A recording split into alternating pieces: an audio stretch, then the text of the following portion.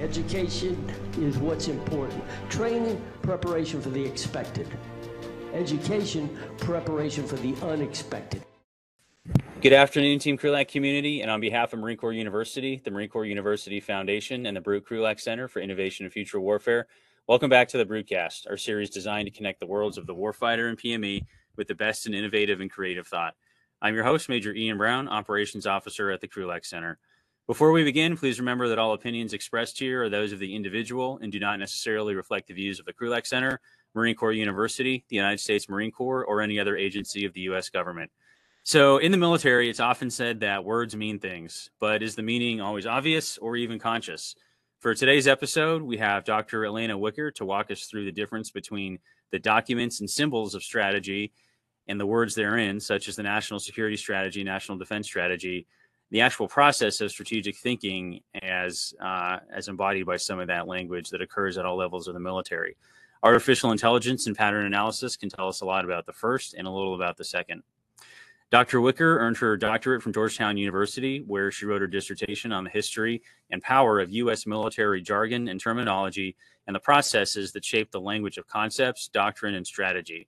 Her interdisciplinary and multi-method research combines archival research, interviews, and quantitative methods, including machine learning and natural language processing.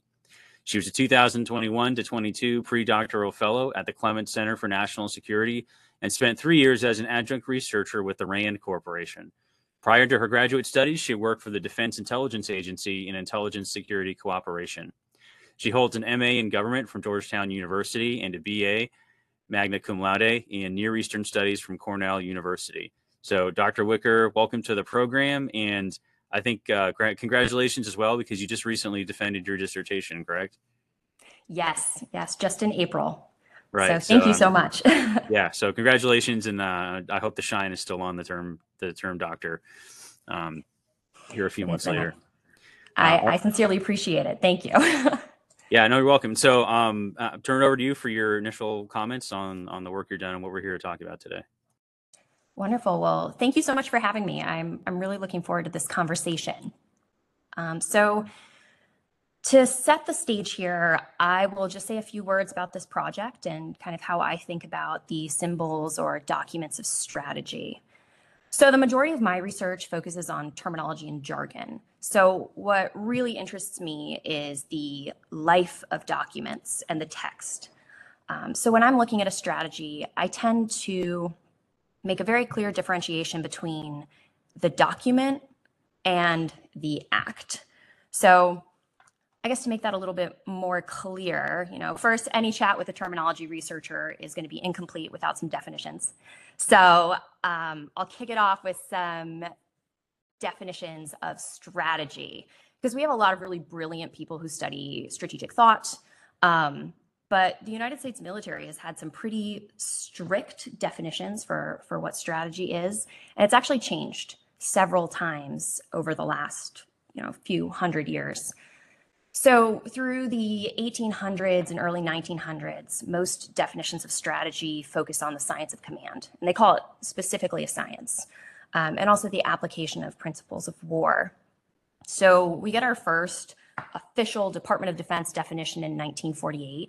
And it's this idea of applying resources to support national policies. But what's really interesting about this definition is that it's in order to increase the probabilities and favorable consequences of victory and to lessen the chances of defeat.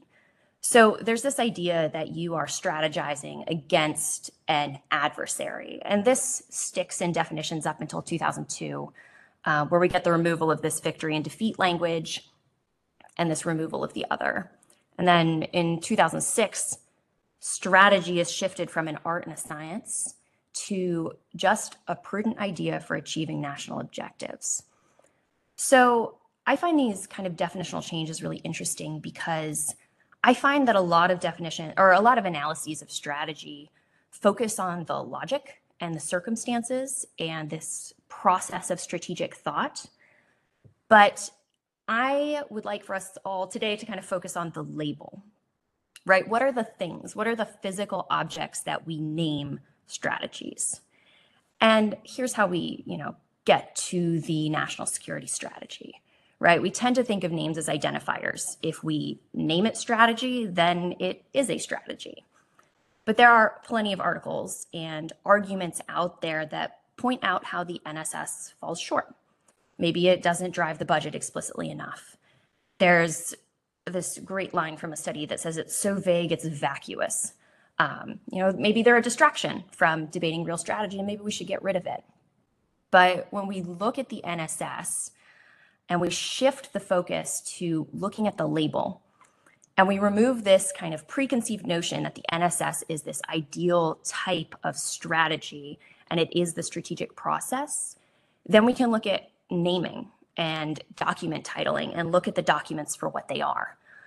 So when we look at something like the NSS through this lens, we begin with this set of what's now 18 documents, and they're all called strategies. Now, I'm really interested in the language and the patterns of all the things that shape these documents and many times kind of blunt their impact. And a lot of these effects are actually outside of the prudent ideas that they're supposed to contain. So one of the things that I like to get into is all of the factors that kind of hammer strategy or hammer any government document into a certain shape before it hits publication. So the first of these is the process. So there's an ideal document drafting process where a good idea is written up, staffed, it's judged based on its quality. It's approved if it's a good idea, and then it's published once it's done. Then the public reacts, and that document is assessed and judged based on its quality. And one of the things that I found in my research is that reality is quite a bit messier. Before any words are put on paper, leaders set the success parameters for those documents. And success can be anything from supporting an attempt to reform the entire government to simply getting a piece of paper published, right? So these are hugely different success parameters. To draft that document, you pick a team, and that team is always going to be subject to its own biases. And I don't mean this as a critique, simply that, I sit in the camp that humans are not objective creatures, right? We're shaped by our experiences. We're shaped by the organizations that we come from. And once this document is drafted, it heads into the staffing process where it is subjected to every stakeholder who wants to see themselves represented in the text. And this is a survival strategy. This is not some sort of, malicious manipulation. This is simply that if you are named in an important strategy document or you are named in the future concept, then you have a great justification for your future funding and for your future manning and for your continued existence. So stakeholders are going to want to change the text to reflect the things that are important to them. And the most powerful stakeholders can simply kill the documents if they don't see the changes that they want to see. So you have a drafting team shaped by their prior experience. You have a leader who's saying either, this document has to say this one thing, you cannot make any concessions to the stakeholders, or just get the thing published, I don't care what it says, kind of ends of a spectrum. And then it's basically given to all of these stakeholders. And when we see things like Army-wide staffing, that's potentially many people. And then when you get to the end of this process, there are certain events that are kind of the best times to publish documents, right? AUSA. Maybe the document has to be published before a change in command. So there are all of these external factors that are shaping the text of documents. And so you end up with something that is the product of this shaping process. And all of these factors aren't necessarily related to what the document says.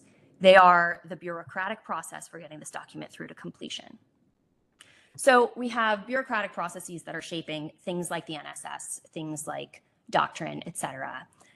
So we can look at, when we take the NSS kind of out of its the focus on its content, we can kind of just look at it as a set, look at it as a genre of writing. We can look at structure. You know, if the NSS were simply judged based on its ideas, or any document really, were simply judged based on its content, then it might be less structurally constrained based on the documents that came before it. But what we tend to see is that documents like the NSS tend to match structurally the prior editions that were published. So for this most recent NSS, there are 17 prior documents that are setting the expectations for what this new NSS is going to look like, or how it's going to present information. So like the NSS, for example, tends to present 3 pillars in a regional section, right? You get a presidential preface, you get diplomatic, military, and economic. You tend not to have an information section, so it's dime without the E, or without the I, excuse me. And then you get kind of a regional focus. So you have bureaucratic constraints, you have structural expectations, and then we can dive into the actual text and the actual wording. And one of the talents of quantitative analysis is pattern analysis. So I chose to use quantitative methods to look at themes and trends and kind of the stance analysis of these documents, because machine analysis is typically a bit better than a human analysis. We're great at seeing changes in documents, NSS to NSS, but identifying those long-term patterns is something that quantitative analysis is uniquely suited to. So one of the things that I did, and this is a program and a project that I wrote about in War on the Rocks, and that I also used for my dissertation for several other types of documents, is creating language models. So most of what I do is use recurrent neural networks. So Bernard Cody, who is the neural network that looks at the NSS and that models the NSS, is trained on the corpus, so the full set of national security strategies. And I like to describe Bernard Cody as kind of a probabilistic flowchart. So you give the program a set of documents to train it on, and the algorithm goes through this deep learning process. It breaks these documents down to their constitutive parts, and then it figures out how most of the documents in the set put those parts together in the end. So it basically creates the most stereotypical version of an NSS that it can. So why it's this kind of probabilistic flowchart is because the network has all of these different nodes, all these different like kind of brain cells. And at each cell, at each gate, the program makes a decision about what word or what punctuation is going to come next. So it's like predictive text in your phone. Once the network is fully trained, it's broken down the NSS, it knows what a stereotypical NSS looks like. Then you can, prompt it with a word, and it runs through its flowchart, and it then spits out the chunks of text that model the sets of text that it was trained on. So like for Bernard Cody, if you give him like the word national, you're probably going to get security next, because statistically, national security is a term that is used quite frequently in a national security strategy. But the example that I like to use is something you're probably not going to find, is you're probably not going to get National Football League, because football isn't in the training set. So Bernard Cody doesn't know that that's a possible option to follow national. So it creates these, it's this whole network of kind of probabilistic flow that can write sentences, that can write paragraphs, and can basically deep write a full national security strategy. So for this project, what I did with all of these networks was prompt them to deep write chunks of strategy, chunks of doctrine, and then do that many times, and then run content analysis on those chunks to figure out what the patterns were that the network was picking up from the text. So one of the things that I always like to mention when talking about something like Bernard Cody, and I will never write an article that does not include this if I'm talking about this project, is the limitations of using quantitative approaches, and especially any kind of approach that falls under that category that people like to call artificial intelligence. Because there's often this idea that you can kind of slap AI on anything and it can solve any problem. But especially for this kind of language model, there are things you have to keep in mind. So the first of these is that, you train AI, or you train these deep learning neural networks on training sets. So any bias or any problem that's in that training set is going to be learned by the network. So for the NSS in particular, we have now 18. 7 of those are written by the Clinton administration. So you're going to have an AI that is totally overdosed on Clinton.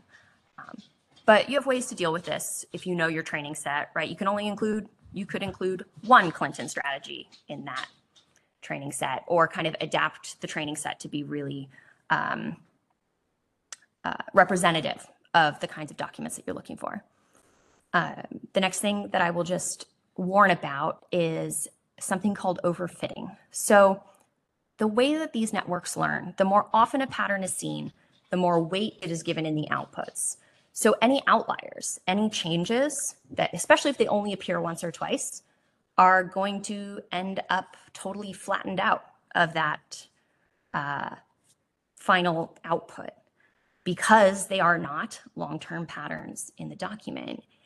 And so this is a good second to point out that this is where these quantitative approaches can really complement a human analysis, because, like I said before, we are really good at looking at the changes and identifying, why is the Biden-Harris NSS new and different and unique.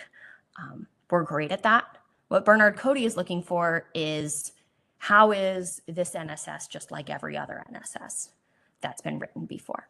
So you can't look at these quantitative programs at these deep learning models without thinking about all of these limitations. And also, because they're probabilistic, you're going to get some weird stuff too, because every once in a while you're going to get that output that is very, very low probability, especially when you do, large numbers of iterations. So at one point, Bernard Cody was talking about how to celebrate Obama's birthday, which is just, there was birthday, there was Obama, paired them together. So deep writers can be really convincing, but they're just models of stuff that's come before. And we have to keep in mind training sets and understand that they make mistakes. So with all those caveats, the machine analysis of the NSS spit out a couple of really interesting patterns that allow us to kind of figure out what a stereotypical NSS will look like. The first one, that's actually one of my favorite ones, is this idea that we're always at an inflection point. Every NSS centers itself as confronting a pivotal moment. This new one talks about the decisive decade. You very rarely get an NSS that's pretty typical year, about the same as last year. This presidency is about the same as the last presidency. It's very rare. In fact, I don't know if I've seen it. The next trend that connects to this is this idea that we're always needing transformation and reform, and we're not looking back. The interim NSS from the Biden-Harris administration, explicitly says, we are not looking back. And actually, to the first trend, the opening quote of this new NSS is, we are at an inflection point. So we're at an inflection point. We're not looking back. We have to reform, integrate, more information sharing, whole of government, charting new courses. Again, you're not going to get an NSS that just says we're staying the course.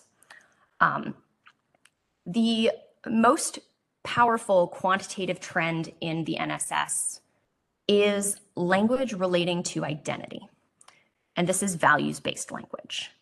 So to me, this was really interesting because when I was working with Bernard Cody and putting him together, I read several critiques of the NSS that argued that it was privileging the use of force, that it was privileging military over kind of diplomatic or kind of identity-based arguments. But when we look at the quantitative measures in the NSS, abstract values-based language is the real core of it.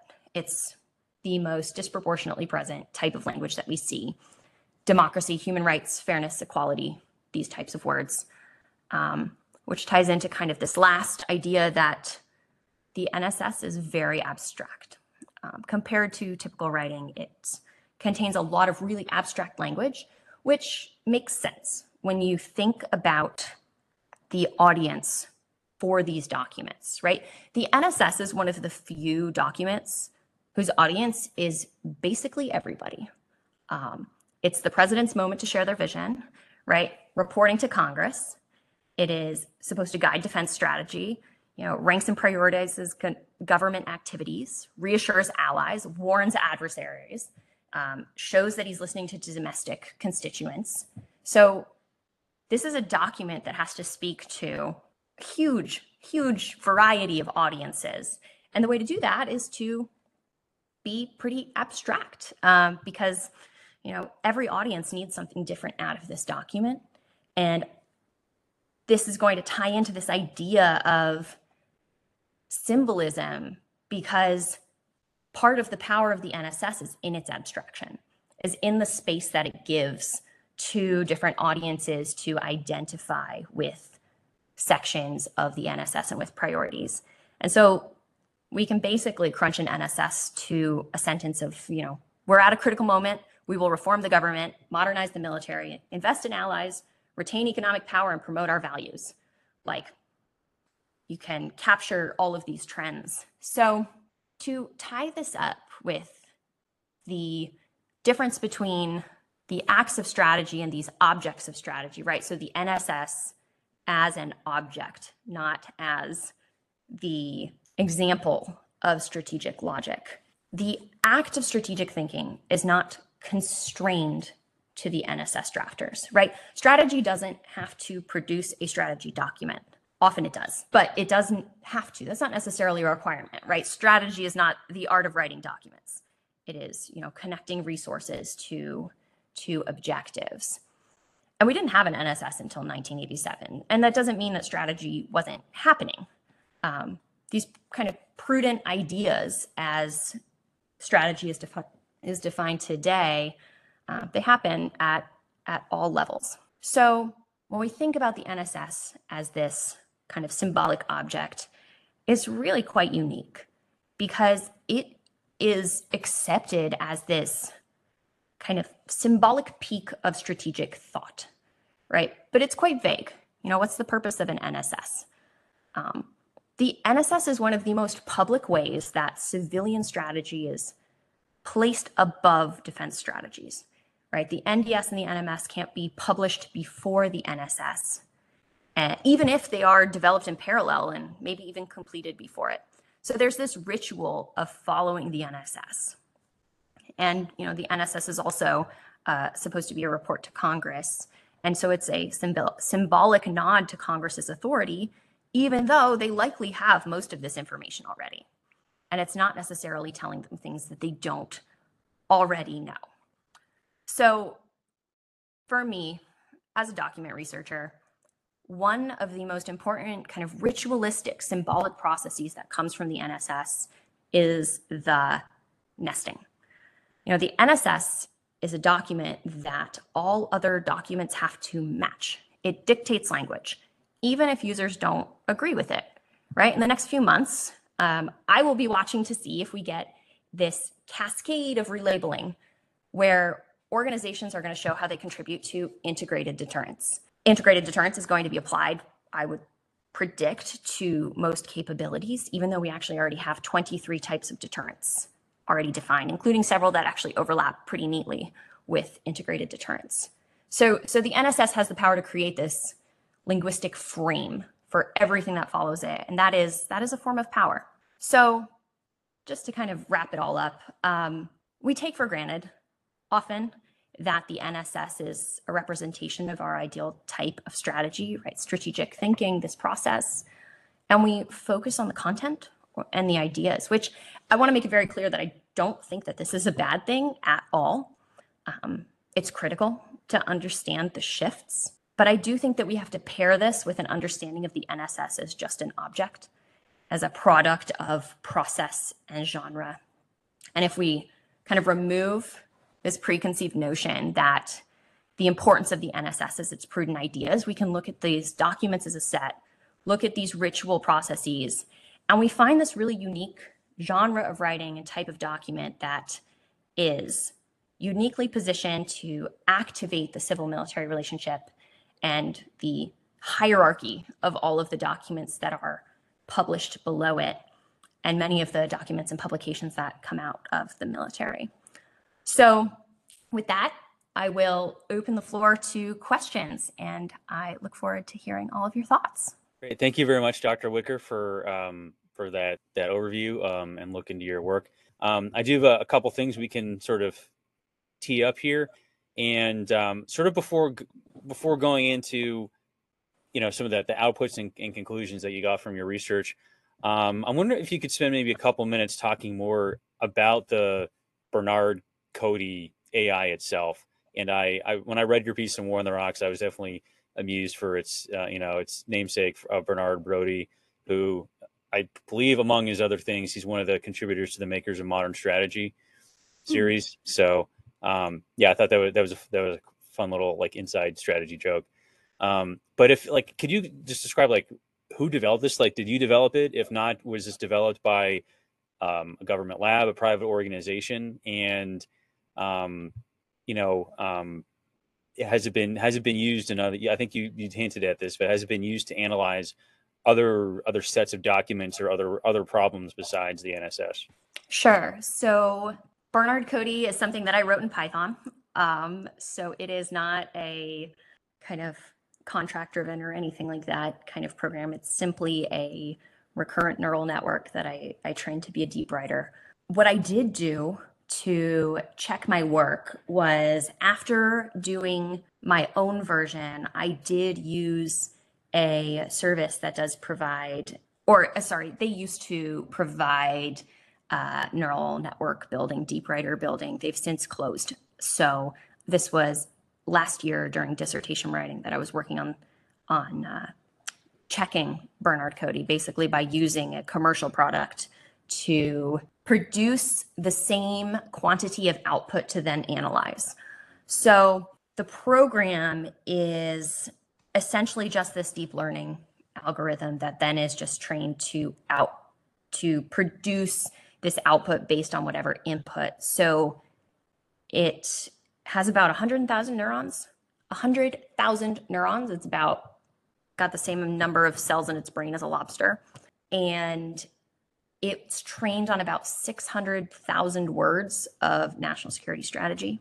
And it is one of a family of neural networks that I have built that do a variety of things. So this Bernard Cody is the NSS neural network. There is one that does the NSS combined with the previous NDS, NMS, QDRs to kind of do this high-level strategy writing. There is one that writes Army doctrine. There is one that writes Army future concepts.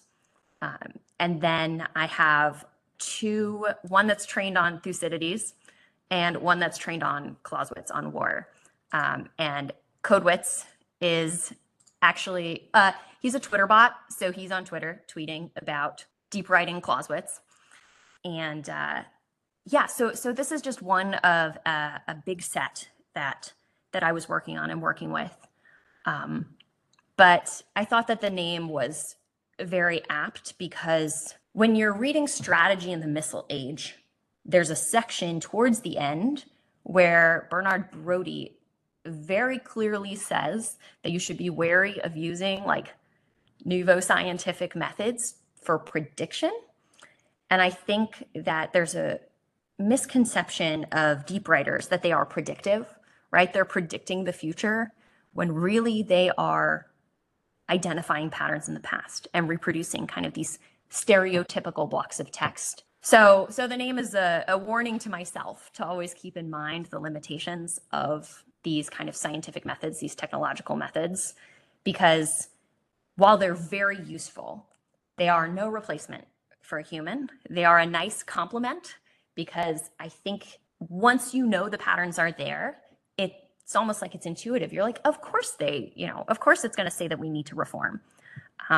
but you can actually quantitatively identify, you can quantify these, you can see them, and you can measure them. So Bernard Cody was my effort to complement my own human analysis with something that could identify patterns in a much better way than I ever could. And I will say, back to the warning of keeping in mind its limitations, one of the challenges of working with a neural network like this, especially with deep writers, they make a lot of they make mistakes, right? They talk about Obama's birthday. They get stuck in loops sometimes, right? Like the national security strategy of the United States, national security strategy, United States, right? Like they'll end up in these circles sometimes. And while they can write chunks, they often can't fully write a whole document. So I often had to kind of guide it to give me the kinds of sections that I needed it to write. But yeah, Bernard Cody is just one of a family. It's just a Python. It's just a program that I did check against kind of a commercial version, but. Well, great. And as I had forgotten that you had those other bots, the Thucydides and Clausewitz, until you just reminded me now, and I'm very tempted to go down rabbit holes on those, but I'll try and restrain myself. So I think I'd love to know what what the latest takes bot Clausewitz has been doing on Twitter. But I do have got kind of one more question, and then I'll start turning it over to the ones coming in the chat.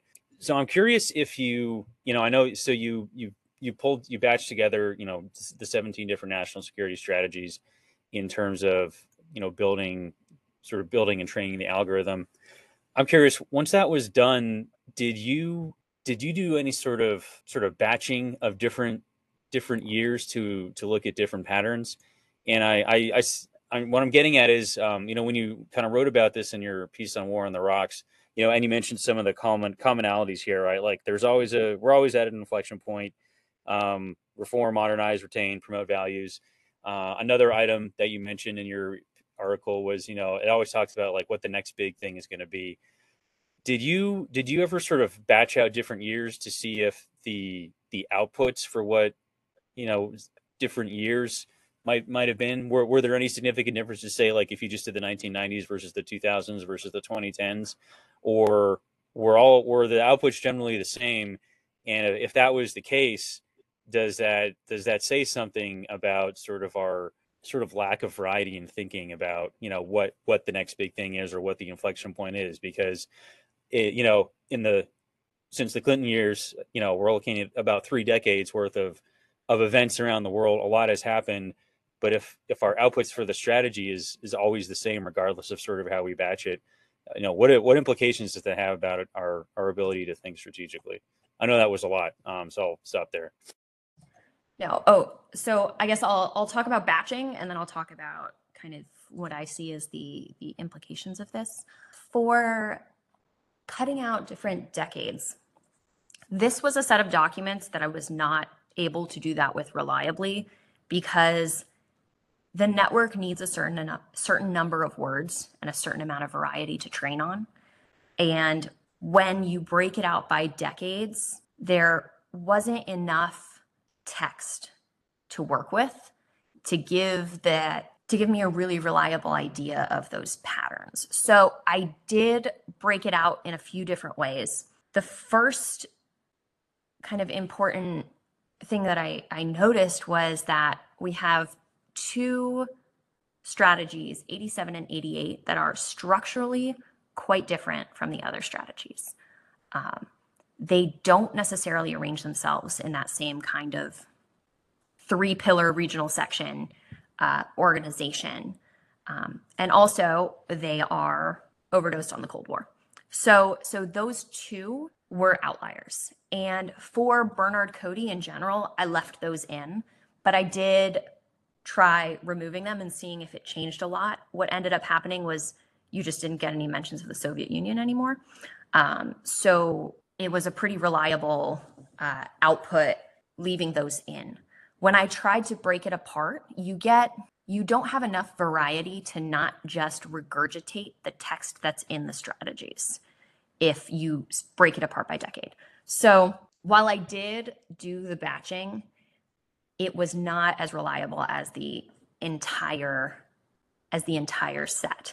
Now, where I was able to do this really effectively was with doctrine, because doctrine, my dissertation, the second half, looks at how strategy, doctrine, concepts all nest, and kind of how language interacts between all of these different levels and how they feed into each other, where the sticking points are, where do we get official terminology, like what survives and what is killed in the process. So in that analysis, where you have millions of words to work with, you can break it apart and get more reliable outputs.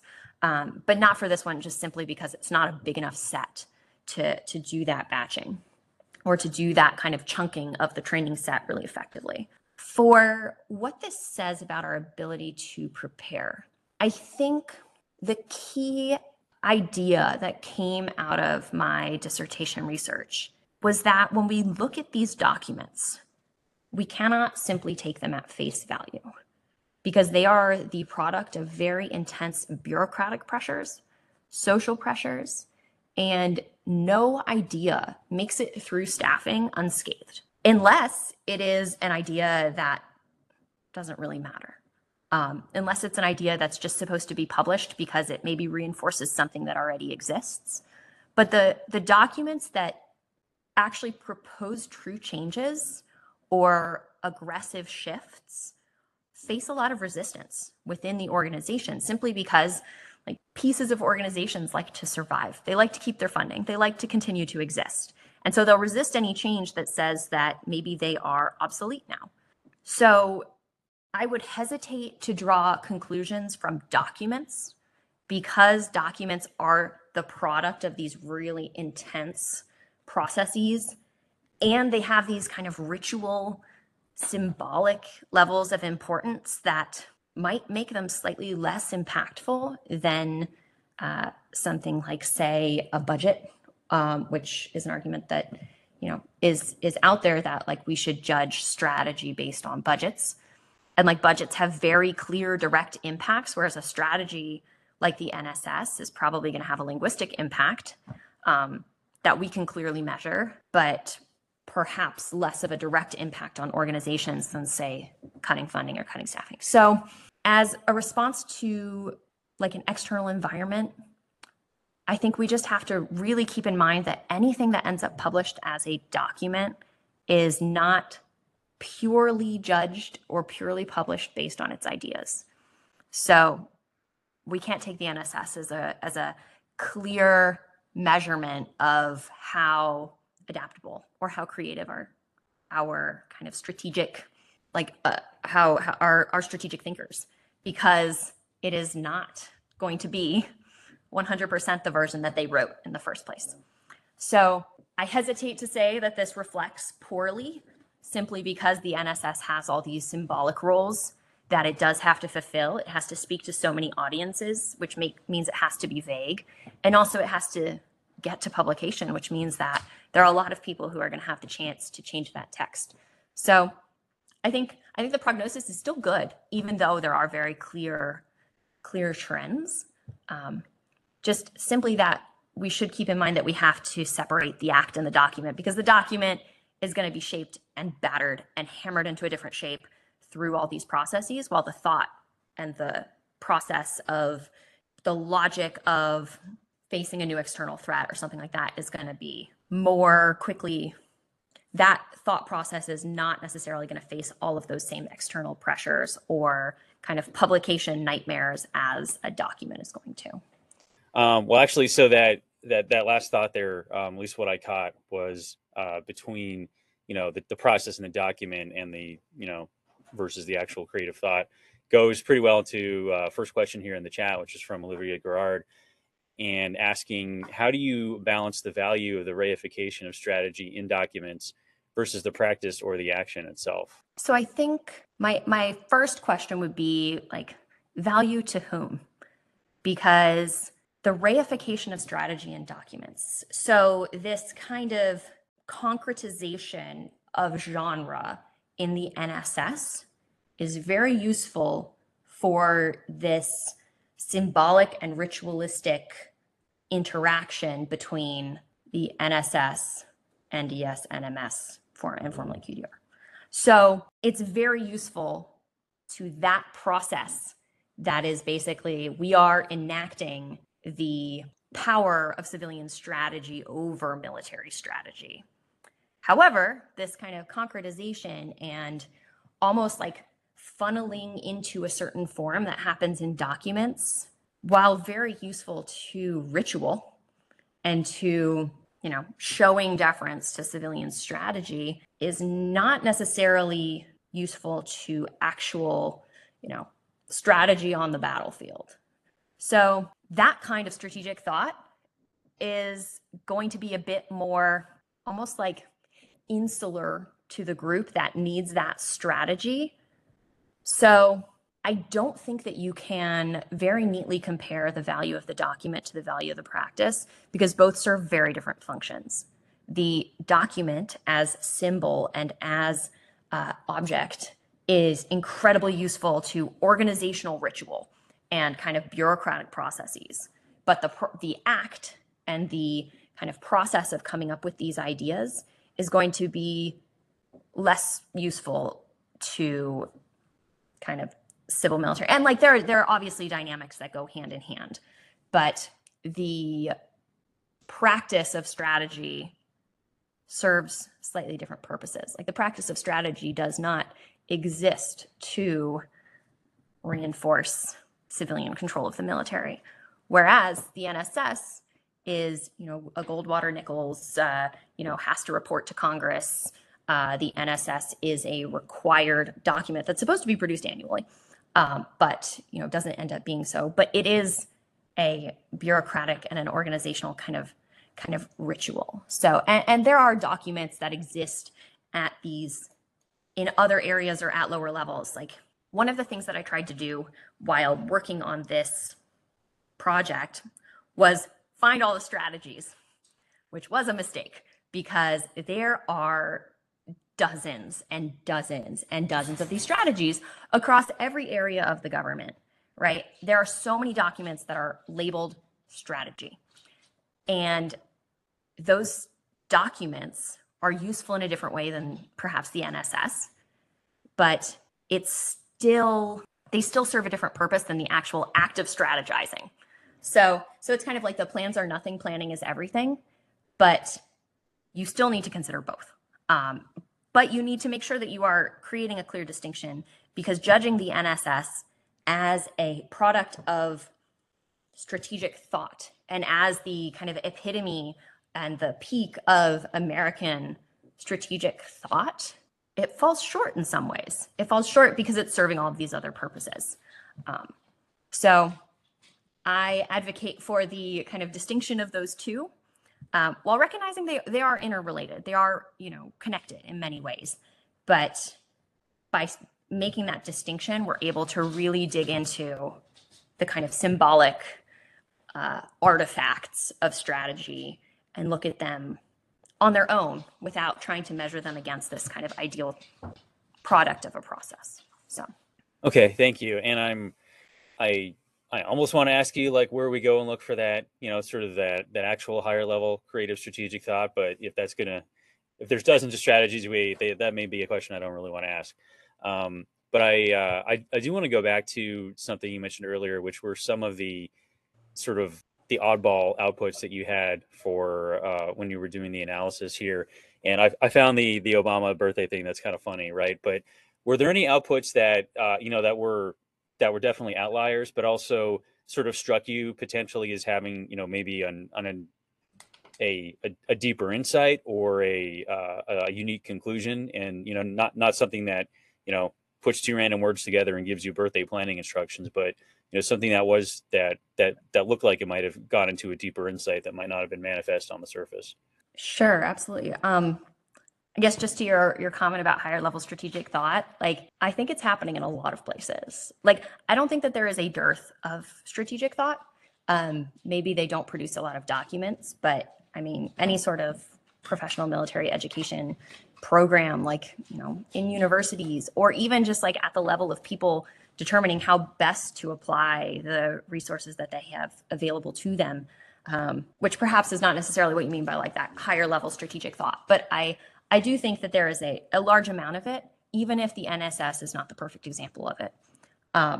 So to output, Bernard Cody had some comments, some kind of outputs that related to American military self-discovery that were unexpected.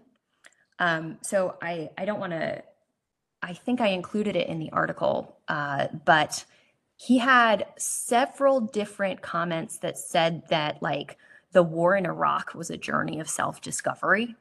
That is not something that you see in the NSS, but that is something that the program picked up on. And it wasn't a one-off, but it wasn't a major pattern. But it was very unexpected because there is definitely some sort of language in the NSS that is about the United States kind of finding itself. There is a certain amount of fear language, of fear of being left behind, fear of not adapting fast enough. But the program picked up on some sort of pattern that was talking about how the United States kind of engages in activities in these in the kind of global environment in a way that allows it to learn more about itself, which was not a pattern that I expected. Now, granted, it could have been, again, like some sort of crazy outlier. Like for the bot that I trained on Thucydides on Peloponnesian War, it was convinced at one point that boats fly. So because there's some sort of floral language that's talking about them like flying across the water, and the program was like, well, boats fly. So perhaps that's the output of some sort of artistic language, maybe like out of the prefaces or something like that. But there was definitely something it was picking up on, some sort of kind of low level pattern, not as strong as we're going to reform and we're at an inflection point. But there's something there about, American identity and American self-development. And I found that really interesting. Yeah, I know. I'd forgotten about that from the article until you just reminded that. And that was striking. And I, not that I'm going to go back and read all of those, but it is very curious that it picked up on that sort of pattern, because in a very tangential backward way, you could argue we learned some things about ourselves, and not necessarily in a good way, but yeah, I guess learning in the sense that we found things that we did not know at the outset and had to pick up along the way. Yeah. Okay. So I put out a last call for questions. Don't have anything else here in the chat, and we are coming up on an hour. So I'm happy to, if you have any final comments or thoughts you'd like to share before we close out here, go ahead. No, I think I just want to kind of reinforce this idea that when we think about strategy, and especially about strategy documents, making sure that we have a really clear understanding of what the metrics that we're measuring these objects by, especially because we have to consider all of the processes and limitations that they have to fulfill in order to reach publication.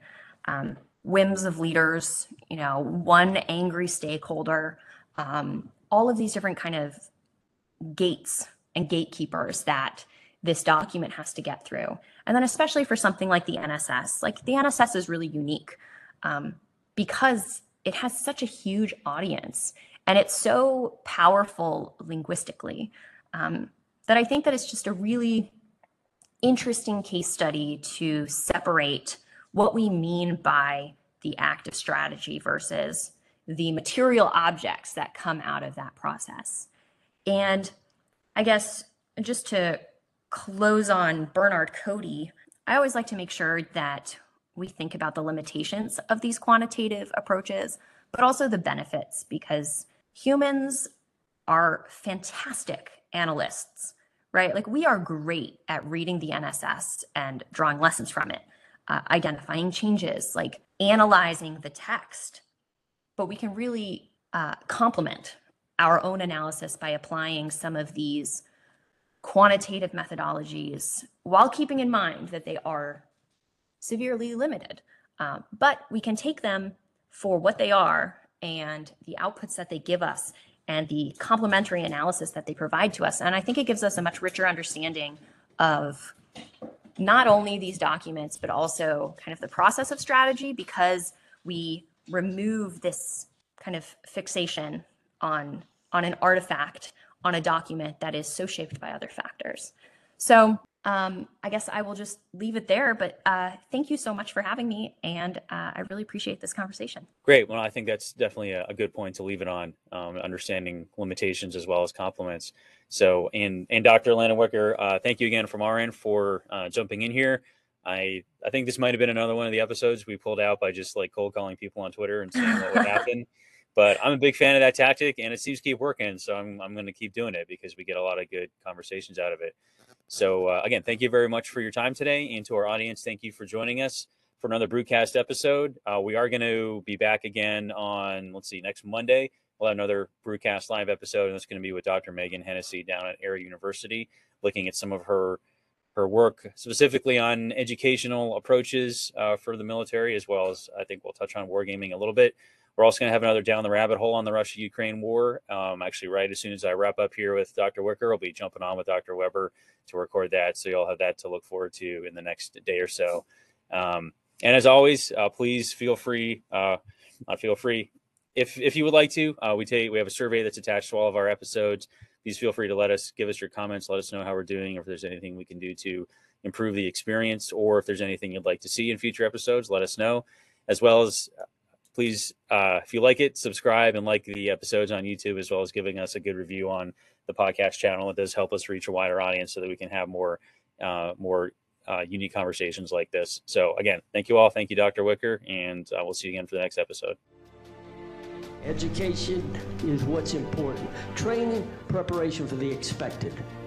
Education, preparation for the unexpected.